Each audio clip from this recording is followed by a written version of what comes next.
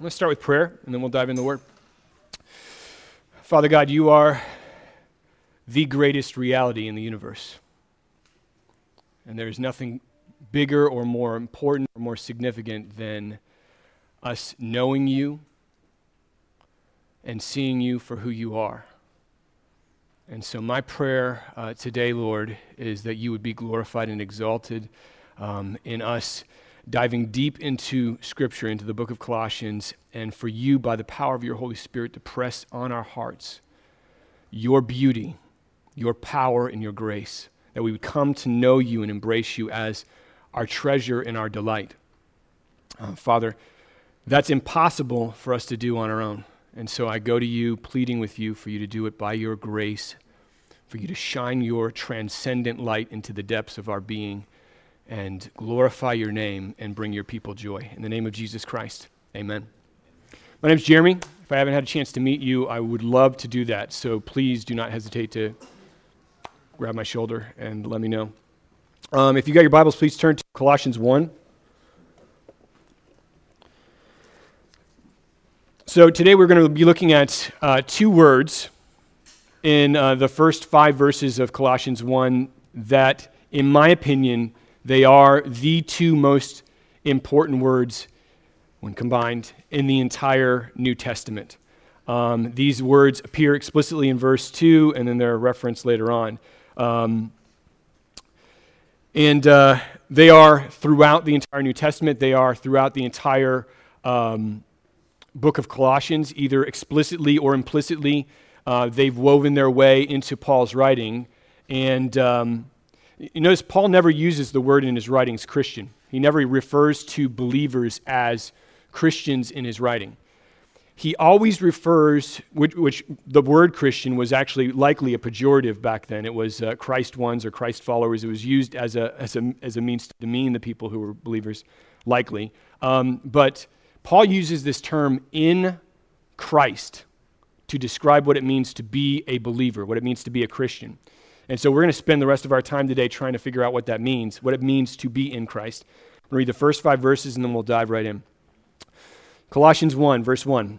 Paul, an apostle of Christ Jesus by the will of God, and Timothy, our brother, to the saints and faithful brothers in Christ at Colossae, grace to you and peace from God our Father. We always thank God, the Father of our Lord Jesus Christ, when we pray for you, since we heard of your faith in Christ Jesus and of the love that you have for all the saints, because of the hope laid up for you in heaven. Amen. So God has, and this really caught me off guard as I was contemplating this week, God has somehow designed our time together at the beginning of Risen Hope and going through the beginning of the book of Colossians by showing us verse by verse what the progress is of a person from being in a state of unbelief, coming to faith, and becoming a believer or someone who is in Christ. And it's interesting because we've just been covering verses in order. We haven't been doing anything special or spectacular and trying to figure out exactly how we would paint the picture, but that's what he's been doing. So we've been looking at people becoming believers from a state of unbelief. And first week we looked at this idea that God's grace and peace, this radical grace and peace, comes from God. Paul points it out at the beginning of his letter. And he's trying to communicate what the gospel is, that the gospel is grace and peace coming from God the Father to us. And when that grace and peace collides with the human heart, an unbelieving human heart, what happens is God awakens faith inside that heart. And that's what we looked at in week 2. And that person who is a believer now can be said that they are found in Christ. But before we get ahead of ourselves, I want to look at the 3 elements that we see mentioned here that Paul thanks God for these believers possessing. Like, this is what earmarks his sort of recognition that they're in Christ. The first one that we looked at was faith. Paul thanks God that the Colossians have faith in Christ Jesus. He sees it as a gift from God for them to believe and trust in Jesus Christ, and which is why he's thanking God. We talked about how faith is an assurance or a conviction that's at the root of our Christian lives. And the second element we see here is love for all the saints. So they have faith in Christ Jesus, and they have love for all the saints. And Paul says, I know what you are. You are a Christian, because that's what makes up a Christian. These two things, along with the third thing that we're going to get to in a second. And this love is really a supernatural kind of love. It is not a normal, expected, natural kind of love. It's supernatural. We are part of God's family, and therefore, not just theoretically, but in a very real way, we are, if you are a believer in Jesus Christ, closer to each other than even biology could make it happen. Like, biology is not our familial relationships between brothers and sisters who are natural brothers and sisters are not as close to people who you will spend an eternity with in the presence of God. That's our true family. It doesn't mean we should disregard our natural family. It just means that's who our family will be 10 trillion ages from now. And it says here that Epaphras, in verse 7 and 8, Epaphras made known to Paul. Epaphras is this guy that came from the Colossian church. He appears to have been the first missionary to them from Ephesus. And he has communicated to Paul their love, and it says, in the Spirit. Their love in the Spirit. And this is interesting because Paul has likely never seen a single Colossian Christian face to face. We read that in chapter 2. And they are separated by hundreds and hundreds of miles. And the only thing that connects them is this, Jesus. And yet somehow when Epaphras comes to Paul and he says, these are the people that we have in Colossae, Paul says, that's family. That's family. Those people belong to God. They are Christians. They are brothers and sisters in Christ, and they are family. Here's a picture of this sort of in the modern context. I have a friend who works at Microsoft, who works on main campus, and he helps host a group of Christians that come together every Thursday in a conference room on Microsoft's main campus. And they praise and worship using YouTube during lunch break, and then they open up the Word and they talk about a testimony or a story, and they read from Scripture. And I've been there twice, it is one of the most beautiful and amazing things I've seen in the heart of Microsoft, this happening in a conference room. You would not expect this to happen. The conversations that happened before this and the conversations that are going to happen after this moment with these people worshiping Jesus Christ in this room are completely different. And some of the people who join this conference, the group, are not actually physically in the conference room. They're connected by Skype. And some of these people are in other parts of the world. One of them is in India, and he wakes up at 2 a.m. in the morning to make this lunch get-together that these other Christians have on site. Now that is not normal love. He's never seen them before. The fellowship that he has with these people is so deep, so rich, so supernatural, so profound that it causes him to wake up in the middle of the night, worship with these people, and then go back to bed. And it's incredible. We should never take that for granted. So we are here today, and it should be a miracle that there isn't warring opinions here. We all came here for Jesus. We all came here because we love Jesus Christ.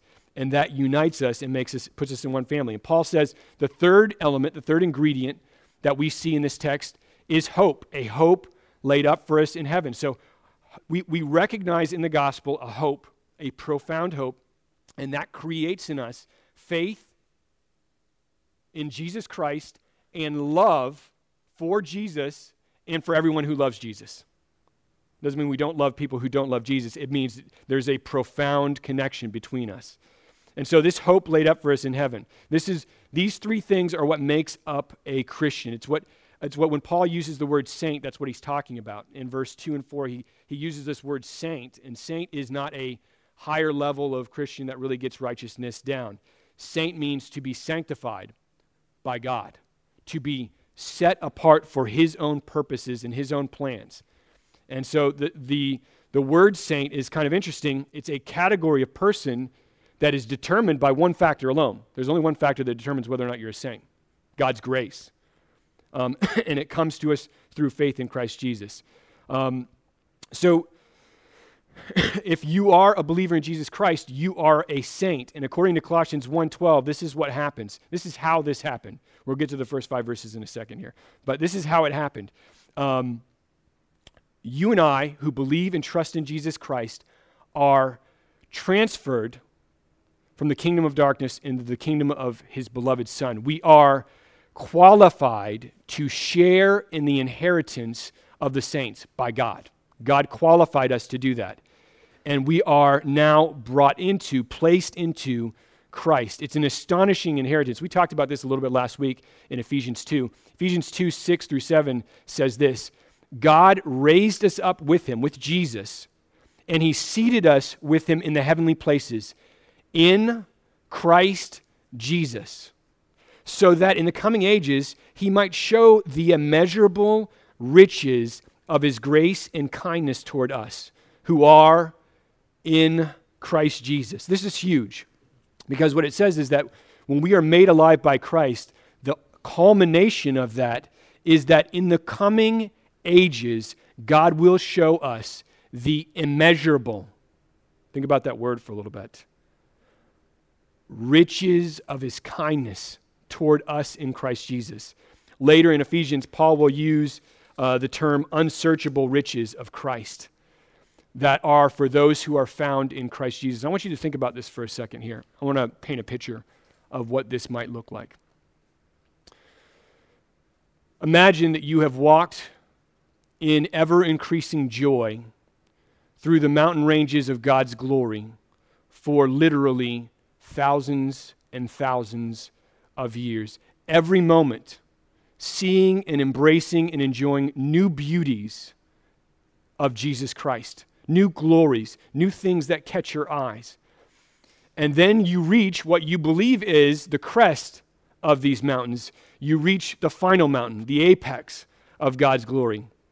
And astonishingly, as you come over the crest, you realize that you are only in the foothills and that you have thousands and thousands of ages of years left to enjoy the one for whom we were made. When Paul uses words like immeasurable, when he uses words like unsearchable, he is saying without end, boundless, ever-increasing delight in the presence of God, in the presence of Christ. But I have to stop because this is next week's sermon, so let's continue with this one. All right. What I want to focus on now are the two words, in Christ. What does Paul mean when he says in Christ? Why would he use these words to describe a Christian? And these words are literally so saturated in his thinking of what it means to be a Christian that they are, like I said, all over the New Testament. You do not have to go far to find them on a single page, whether implied or explicit. But I want to look at Romans 6, verse 3, and a few verses here, because I think at what it is at the root of being in Christ is clearly communicated by Paul, probably most clearly here. In other places it is, but clearly communicated what it means to be in Christ in this text. So Romans 6, 3, and we have it up here. It says, "Do you not know that all of us who have been baptized into Christ were baptized into his death?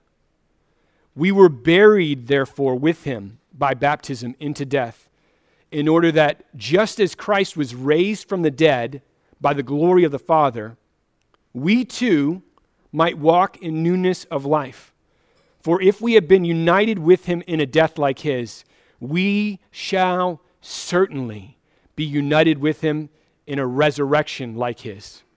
We know that our old self was crucified with him in order that the body of sin might be brought to nothing, so that we would no longer be enslaved to sin." If you were here last week, we read Colossians 2, 11 through 12. And in both Colossians 2, 11 through 12, and this passage in Romans 6, we see Paul use this language of God uniting us with Christ in his death, bringing us into Christ when Christ died 2,000 years ago. And he uses the word baptism to describe this. This is the language that Paul uses. He's trying to point at the act of baptism, which all of you are familiar with. Baptism is when a body is saturated by water, and in some situations it is lowered into the water and raised in the water, which is, interestingly enough, the exact language that Paul's using here. And in 1 Peter 3:21, we're told by Peter that there's nothing really, like in the act of baptism, there's nothing special about the water itself. The water itself isn't magical. The act of baptism isn't something that has substance in and of itself, but rather it is a visual statement of a greater, more profound spiritual reality that's happened inside the heart of a human being. And in Titus 3:5, we see this reality depicted by Paul. It says, he saved us, that is, God saved us not because of works done by us in righteousness, but he saved us according to his own mercy by the washing of regeneration and the renewal of the Holy Spirit. So this is a supernatural reality because we have been, as believers, washed and regenerated by the Holy Spirit, and we are now saved. We have been grafted into Christ, and we are now united with him, as Romans 6 says. And it says here, like in Romans 6:6, for example, we know that our old self, the old self is the old man, that's the literal translation of it, was crucified with Christ. Our old self was crucified with Jesus so that, in order that the body of sin might be brought to nothing, so that we would no longer be enslaved to sin. The first thing he says in Romans 6 to describe this union with Christ is that God's objective, God's purpose, what's governing his direction here in uniting us with Christ is that he is bringing the old man, the body of sin, to nothing. At the heart of being united with Christ is God's effort, God's desire, God's act, sovereign act of bringing the old man, the body of sin, to nothing. Somehow our old self, whatever that means, dies. Now here's the big question. What is the old self? Who is the old self? We would all have different answers probably to that question. So I want to ask Paul, who were we in before we were put in Christ? And to be honest, that question really leads us to one of the greatest paradigms of human existence and what it means to be human on this earth. And over the last 2 weeks, we've touched it briefly. Every time we look at why God saved us and why he needed to save us in order for us to be made right, we delve into this, and we're going to do it once more here. If you remember last week when we were looking at Ephesians 2, we were born into a state of deadness. In other words, the beauty and the glory of Jesus Christ in our natural state, we don't want it. It is not appealing. It's boring. And I just would rather do without it. I'd rather have his stuff than him. And we have to ask now, like as we start to get a little bit deeper in what it means to have union with Christ, where did that deadness come from? Like, what is the source of that deadness? Did we just all wake up and turn one day and say, you know what, I want to embrace this deadness of pursuing other things above God? Or did it come from some other place? Is there another part in human history that we can point to and say, that's where the deadness came from? And I believe Romans 5:12 actually communicates this to us. Romans 5:12 says this, therefore, just as sin came into the world through one man, and death through sin, and so death spread to all men. Why? Because all sinned. So before we were in Christ, who were we in? And it's the one man in this verse. Let me ask you guys, who were we in? Who knows this one? A little interaction. Adam, who were we in? Okay. I'm so glad you answered that. Adam says we were in Adam. We weren't in Adam Mitchell. We were in Adam, the first man. And Adam sinned. This is the way the Bible opens up. God created the world, perfect, beautiful, the cosmos. And then by chapter 3, things have gone terribly sideways. Adam sins, and then it says here in this text that when Adam sinned, death spread through all men. And he gives the answer, because all men sinned. Now, when we read this text, most people, including myself, would read that and we would be tempted to think, well, death spread to all men because all men are, of course, accountable for their own sins, and they do these independently from Adam, therefore they are charged with death. And that's a logical way to sort of understand the statement, but there are a few problems with that. First, the text actually never says that sin spread. It only says that death spread to all men. Paul could have clearly said, well, Adam sinned, sin spread to all men, therefore all men sinned, therefore all men die. But that wasn't his logic in this particular passage. He skips over that step. All men have sinned, and all men are accountable for their sins, for sure. That's taught throughout the entire Bible. But is that what Paul's saying in this text? Secondly, the other problem we have here is this. Death is a result of individual sins, for sure, but we know that death is also pervasive even for those who never individually sin, like babies. We live in a world, as tragic as it is, where children who are born into this world never have an opportunity to make a moral judgment one way or the other, and yet they are infected with the same death. Now, why is that the case? Why does that happen? And Paul answers in verse 18 and 19 in the same area. He says in verse 18 and 19, he says that one trespass led to condemnation for all men. And he says that because of one man's trespass, death reigned through that one man. So here's the deal. Paul isn't just saying that we inherited sin nature. Anybody who has CNN knows that humanity inherited sin nature. There's not a question about that. In this text, he's not just saying we inherited an inclination or a desire to ignore and dishonor God. He's saying that here, when Adam sinned at the dawn of human history, we sinned with him.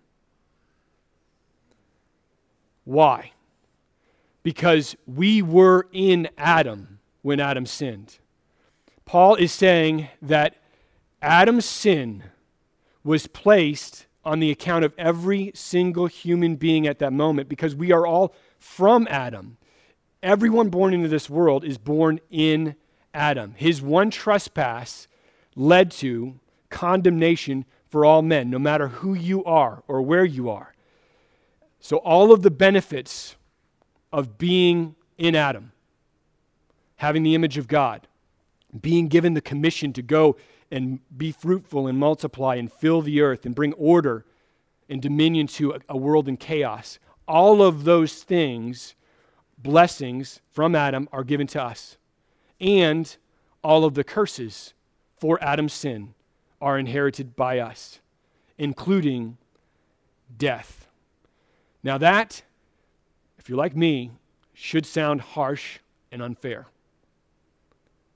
That doesn't seem right. Why? Because of what Adam did. I wasn't even there. Why should I be held accountable for that? How can God be just and right in attributing to us that deadness? We didn't do it. We didn't get a chance on our own. And before we grab stones and get frustrated with Adam, let's ask a question. Have you ever, and this is directed at me, ever provided God with any evidence that you would have done the contrary? Would you have, in Adam's stead, refused the serpent and said, you know what, I don't need that. The Lord God is my portion forever. You can keep the fruit. I don't need that. I don't want to be like God. I want to be God's. Let's try this little experiment here. The greatest commandment is what? Who knows the greatest commandment? You guys can shout it out. What's the greatest commandment? Bam. Yeah, that's it. Love the Lord your God with all your heart, mind, soul, your strength. All of those things. To love him. That is the greatest commandment. It's the greatest commandment because that underpins all other commandments.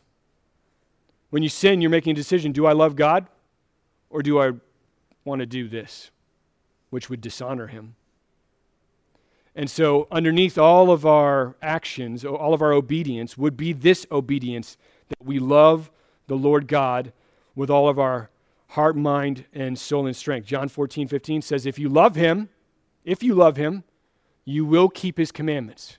Your obedience is rooted in a devotion and affection towards God. But here's the deal. Has there ever been a second where you have perfectly and completely loved God with all your heart, with all your mind, with all your soul, and with all your strength? Has that ever happened a second in your life? Even just a second? And if you're like me, the answer is no. In fact, I have loved him very imperfectly every day of my life. If that love even exists, sometimes I love things more than him. And so we have really no right or reason to throw a stone at Adam because for him ushering condemnation to all men, because to be perfectly honest, we would have done that same thing. We would have done that same thing. And the only evidence I have for that is every single day of our lives. Romans 3:23 says, for all have sinned and fall short of the glory of God. Fall short of the glory of God. It means we completely lack the glory that he has displayed to his creation, to his people. We've forsaken the glory. It says, no one is righteous, no, not one. No one seeks God. And so we are born into this world in Adam. He is our head. He is our leader. And through his act of sinning, that one trespass that basically made us sinners and condemned us, the question we should have now, if that's what the Bible teaches, if that's what the Bible says happened, why would God do this? How is this good news? What is his purpose in allowing this to be the way that humanity is developed and human existence is defined? Would it not be better, for example, if we were all born into this world pure and we had individual rights to make individual decisions, and based on our individual decisions, God would condemn us or not, instead of having this condemnation of Adam on our shoulders? And the answer probably is no, because we would have made the exact same decision as him. The only difference between us and Adam is we have an example of what not to do. And he didn't. He had no example because no one had sinned yet. So why would God connect us with a head in humanity where we inherit all of his blessings and curses? Why is that? And the answer is very simple. Jesus Christ. Jesus Christ is why we are so intrinsically connected to Adam. In connecting us with Adam's sin, God was actually showing us an immense amount of mercy, because that was the only way that each of us individually could be made right. Look again at Romans 5. We're going to go through the whole text of this. I skipped around when I gave it to you before. It says, for if by one man's trespass death reigned through that one man, much more will those who receive the abundance of grace and the free gift of righteousness reign in life through the one man, Jesus Christ. Therefore, as one trespass led to condemnation for all men, so one act of righteousness leads to justification and life for all men. For as by one man's disobedience the many were made sinners, so by one man's obedience the many will be made righteous. The reason God allowed and designed humanity this way is to save us from ourselves. Praise be to God. Headship, this concept of headship, being in someone, in humanity, means that despite race, despite ethnicity, despite any genetic or geographic differentiator, there are only really two families in this world. There are those who are in Adam, and there are those who are in Christ. And each family is represented and known, and their future is determined by who their head is. Remember the commandment? Love the Lord your God with all your heart, mind, soul, and strength. Bless the Lord, all that is within you, bless his holy name. That commandment, we can't obey it for a single second. But let me tell you about Jesus. There wasn't a single second where he did not perfectly and completely obey it. He adored his Father, and everything he did, every single thing he did, he honored God in. Never an ounce of disobedience, not even a drop. That's perfect righteousness. That is complete righteousness. Therefore, all who are found in Christ Jesus inherit what? What do we get? What do we get? Even though individually we are not righteous, we have no righteousness to boast on in and of our own. We were made righteous through this union with Christ in his eyes, both through the immediate act of justification and through the act of sanctification that goes from the moment you are grafted into Christ to the end of human history. Our righteousness came from Christ Jesus. We get all of our benefits from him, and it is a glorious thing. The reason I'm spending so much time on this concept today of being in Christ isn't just so that you have an understanding of who you are. This is ontologically at the center of your being. If you have faith in Christ Jesus, who you are. The most profound reality of you is that you are in Christ. But that's not the reason why I'm spending so much time on this, practically. We cannot rightly know this book or the book of Colossians if we ignore the reality of being in Christ. This book will be incomprehensible to us because this book was written for people who are in Christ. To know and to embrace. This being in Christ, this concept of being in Christ is not additive. It's not just some extra sort of theological principle that orbits like the moon. It is at the center of what it means to be a Christian. And it was the plan from the beginning. Romans 5:14 says that Adam was a type of the one to come. When Adam was made, he didn't make him without a mind toward what would happen. Like when Adam fell, God didn't say, man, I did not see that coming. Jesus, where are you? We need to get on this. That's not the way God saw it. There was no plan B. This was always the plan. There never was. Adam was designed as a type to point to the last Adam, the one who would redeem us, Christ Jesus. And so, going back to the beginning, what gives us the right to be qualified by the Father and united with his Son? What allows that to happen? Let's be clear, it should not be. That should not be the case. We are not righteous. We don't seek God. We don't love God. And we are in Adam at birth. How in the world did the Father make this possible? In 2 Corinthians 5:21, we see this very clearly. For our sake, God made him, Christ Jesus, to be sin, who knew no sin, so that in him, in Christ Jesus, we might become the righteousness of God. Those are the sweetest words in the world. In him, we might become the righteousness of God. Us, the least deserving of getting any kind of righteousness at all, get God's, the absolute standard of perfect righteousness as displayed in Christ Jesus. So Christ, he comes into the world perfectly righteous, worthy, really, to be accepted and honored as the king he is, and then he's traded for the unrighteous, for me, for you, and for anyone who would believe in him. And then he is ravaged and pinned to a Roman cross, and the weight of God's wrath is vented out on him until it is fully exhausted, until there's no more. Every sin punished, every crime paid for those who are in Christ Jesus.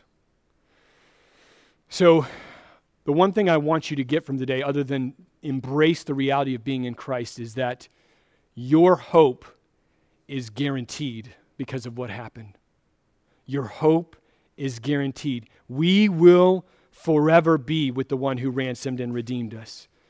And so how do we respond, knowing that that's true? How do we respond to this reality of being in Christ? If you don't believe, let me just be very honest with you. Trust in Jesus Christ. Receive him for who he is. And I can make you a guarantee that is as certain as anything in this room, 100% confident, your first breath of faith in Christ Jesus will be in a different family than you were before. You will no longer be in Adam. You will be in Jesus. And forever will you be in Jesus Christ. If you do trust in Jesus already, and you are already identified as being found in Christ, then I want to commend to you for your life, for your joy, every single day that you heed the words of Colossians 3, 1 through 4.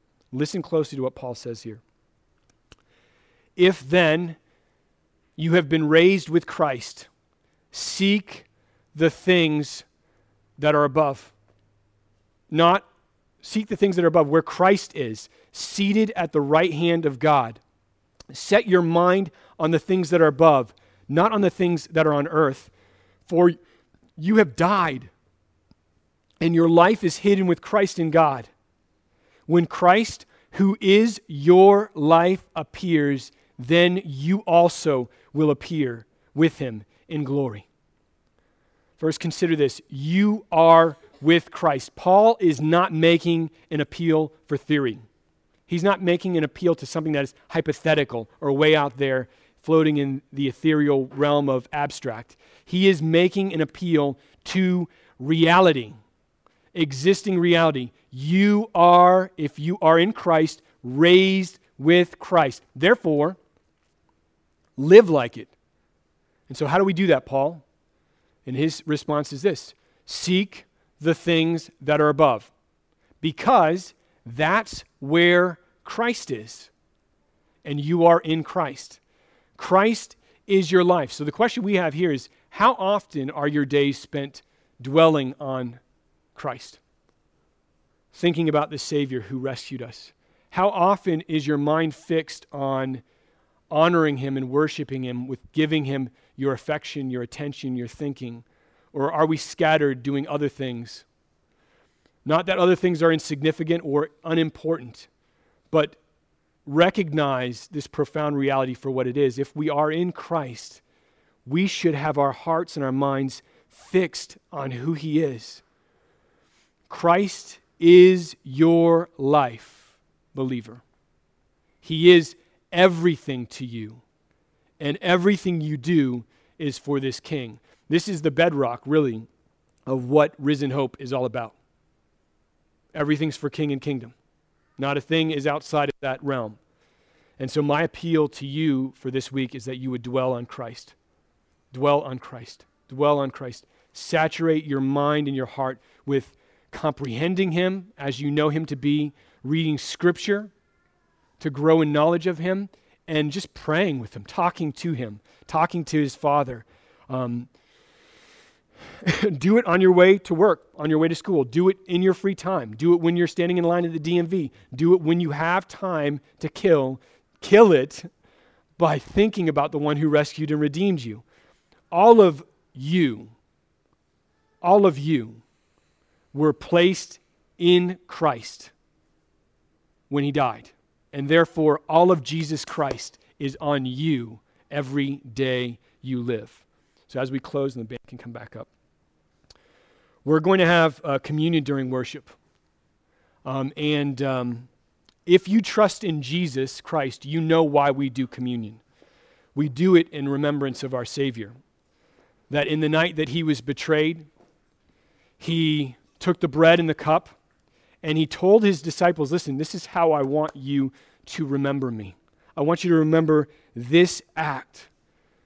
That the cross that he was going towards would transfer them from the kingdom of darkness into his kingdom, the kingdom of light. they would become saints. They would go from being sons and daughters of the first Adam to being sons and daughters of the last. So please, Risen Hope, do not take this for granted. If you believe you are in Christ, take the elements and just embrace the great truth that you are now found in Jesus. Let's pray. Father God, I'm grateful to you for these people. I'm so thankful to you. You know my heart. These people bring me joy. Our greatest hope is in Christ Jesus. There's nothing greater in this world. And as we, as a group of believers, have started to get our footing in this location and in this area, Father, and as we start to think and ask questions about what it might look like for us to be missional in Kingsgate and in every single neighborhood represented here, Father, that you would shine your light into our hearts, that we would be so filled and saturated with the Holy Spirit that the reality of being in Christ Jesus would become so sweet, so beautiful to us, that when we go out into the world, Lord, that we would bring your light with us, that people would ask us, why do you hope in this Jesus? Why do you have hope when things are falling apart? And that we'd point to who we are in. Father, I pray right now that your Holy Spirit, as we worship and take communion, Father, would commend to our hearts the great truths, my heart is included, that we have talked about today, Father. And that we would be rooted in this concept of being in Christ as we go forward in the book of Colossians, and that you would enrich us in knowledge of you and in the peace that only you can provide. In the name of Jesus Christ, amen.